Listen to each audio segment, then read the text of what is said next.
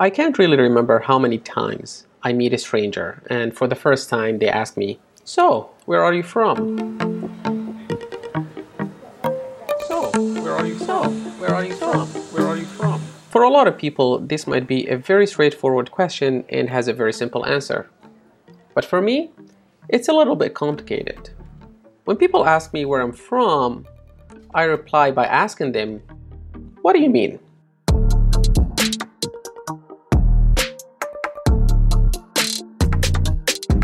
Do you want to know where I was born, where I was raised? Do you want to know my ethnicity, my beliefs, or my values? Are you asking me so you can stereotype me and put a label on me? Do you think, oh, this guy is from this geographical area and therefore he is XYZ? Actually, this is one of the logical fallacies, where we tend to label things as good or bad based on the place they come from. For example, think of German cars, French perfumes, Italian food, or British cronyism. Well, all of that might be true except for that British cronyism is actually happening in the UK if you follow British politics.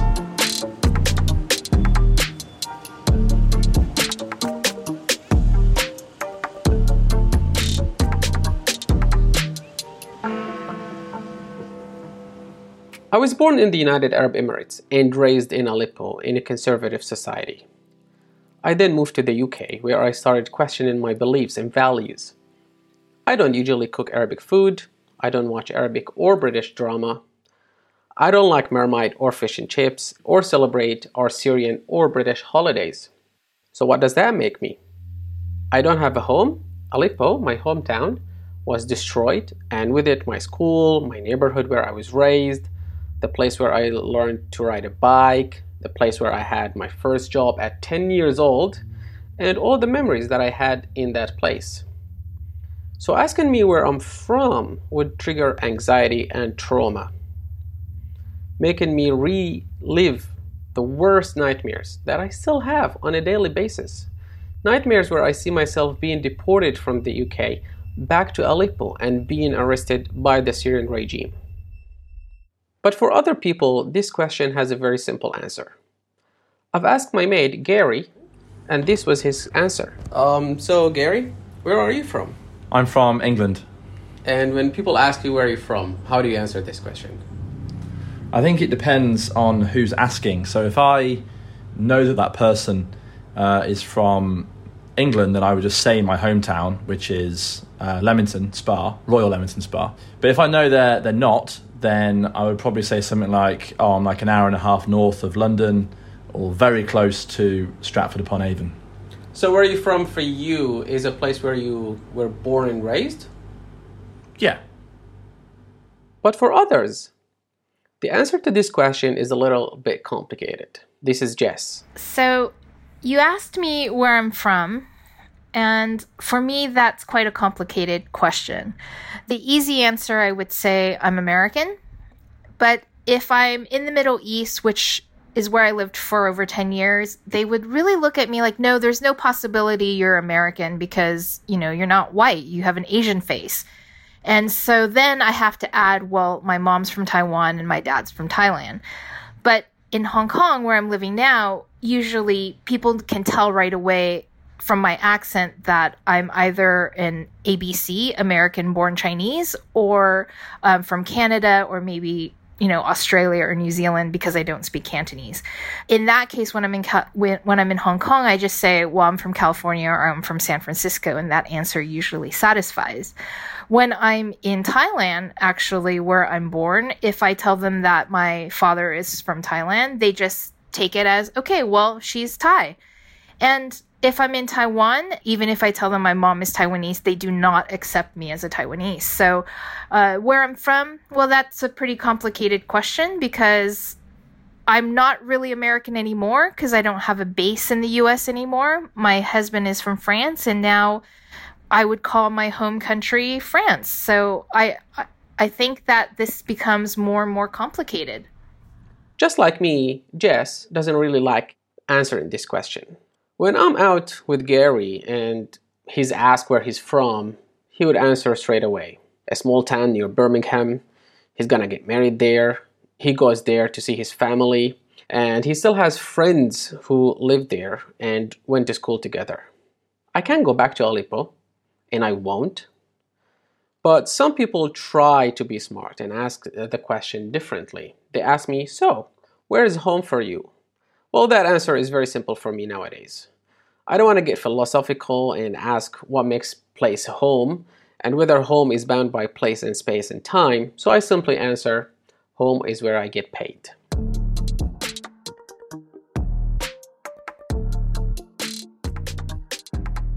In today's episode, I talk to a very special girl from all over the world.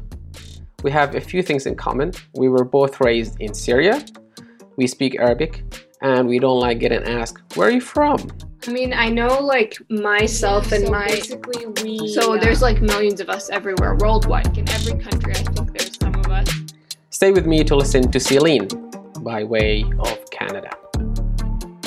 So I'm Circassian, if you know what that is. Should I guess? Yeah, sure. Explain it, please. We originated in the Caucasus Mountains, which is now Russia. It's modern day Russia. And they basically kicked us out of our land. A lot of us immigrated to the Middle East, and like 1 million Circassians died in like the Black Sea. It was a whole genocide, but that was in the 1800s. And yeah, we're just spread out all over. Like there's Syria and Jordan. I always say I come from a long line of immigrants. Every time my family or my ancestors settled in one area, it was just like, let's go another time. And then the whole like same thing kept happening. Celine's parents settled down in the Golan Heights, which is now occupied by Israel.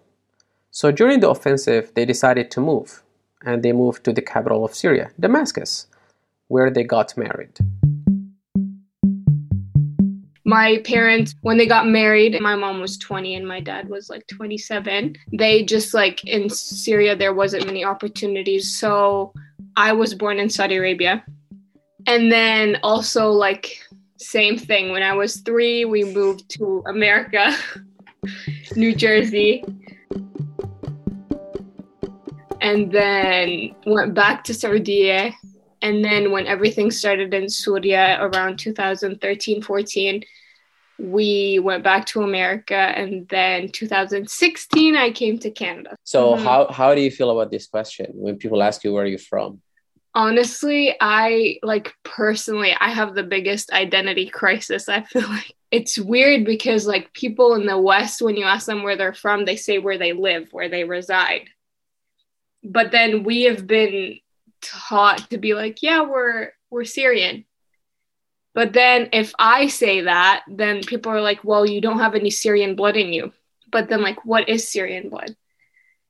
I feel like I don't know what kind of direction a person should answer this question. I don't know if it's where you've lived, where you were born, what blood is in you. Like it's so many aspects, and it literally just gets you to like this tornado of questions in your head. I feel like I never know how to answer it. I honestly, like what I say personally, I say that I'm Syrian Circassian, but it's very confusing. I have recently decided to experiment a little bit and have fun every time I get asked this question. I have started telling people that I was from North Korea.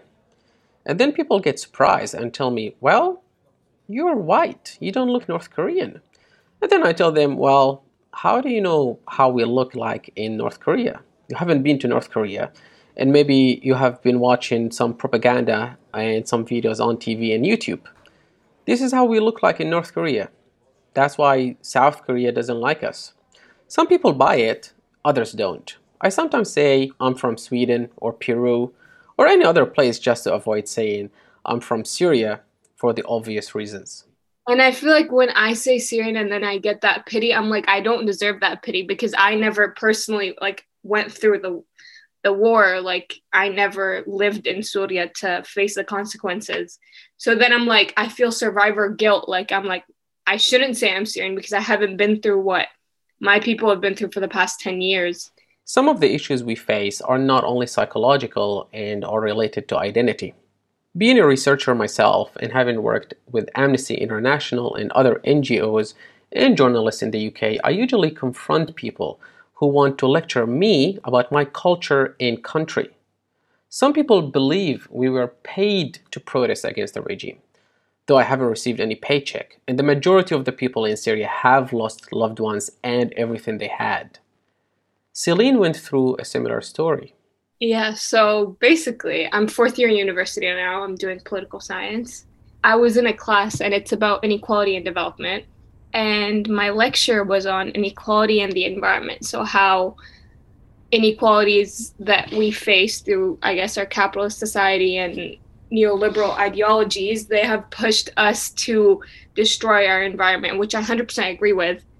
The consumerism that is in our world right now, like it's really pushing us to extremes that I think we're not going to be able to get back from.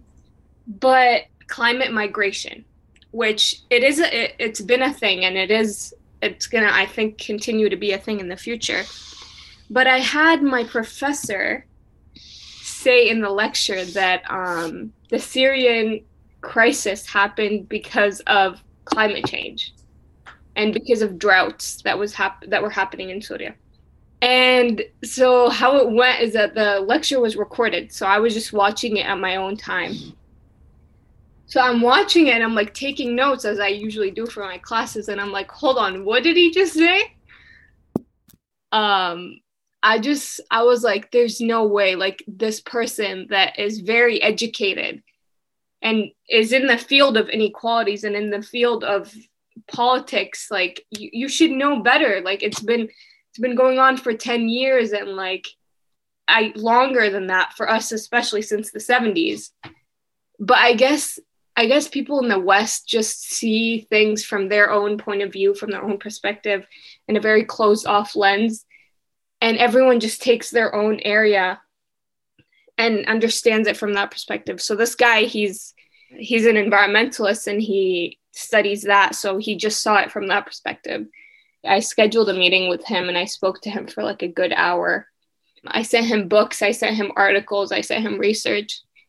But it's still like it didn't click through. He was still arguing this, and he was like, it's like, maybe it's not the number one driving factor of what's happened in your country, but I think it's a really big aspect of what has happened.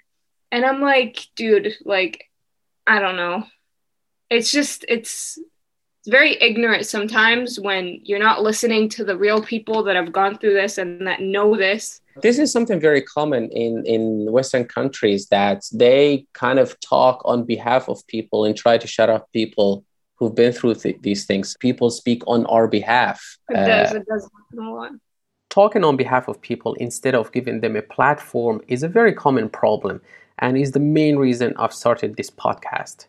I remember I was asked once to participate in a panel discussion about immigration and the Middle East, and we discussed artwork, where a British professor traveled to Jordan, took a disused tent from the UNHCR warehouse, and made it into a wedding dress. This wedding dress was shown at London's Fashion Week in 2016. None of the people who were living in the tent, none of them were able to fly to London, and nobody cared to find out who was living there. A number of organizations and well-known journalists usually spread misinformation about certain events, and unfortunately the media is not doing a great job in giving a platform to people to represent themselves. The UN does it often. They bring a celebrity to talk on behalf of refugees as if we can talk about ourselves and about our problems. However, our identity problem might not stop with us having settled down in Europe or in the West, as Celine explains. I mean, okay, so I'll tell you a little story. My baby sister, she's 6 years old now. Her name is Sham, and she's never been to Syria, obviously. So we talk about certain things, and she's like, I want to go to Sham. Like, I'm named after Sham. Like, I feel so bad because her identity crisis is going to be way worse than mine. Her name is Sham. I don't know if she'll ever be able to go anytime soon. Maybe because we were able to go, we were able to grow up in a certain sense, have those memories, Syria and that kind of thing. I feel like it's going to be a little bit harder on them because their parents are fully Syrian, their siblings, you know? it's going to be hard to the sense that they're I don't know if they'll be saying that, yeah, my background is Syrian, but I'm Canadian, or I'm American, or I'm British, or I'm that kind of thing. That's going to go back to their experience of where they're living.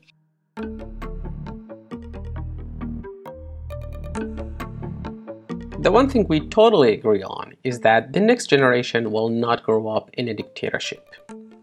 If they decide to move on to a different country, it won't be because they are displaced or fearing prosecution. Above all, hopefully, by the time they grow up, nobody would still be asking them the silly question, so, where are you from? Where are you from? Where are you from?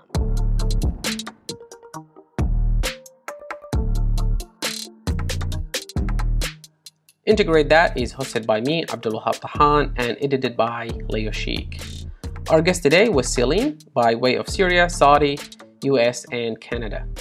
To listen to more stories, check out Season 1, and if you enjoy this, leave us a comment.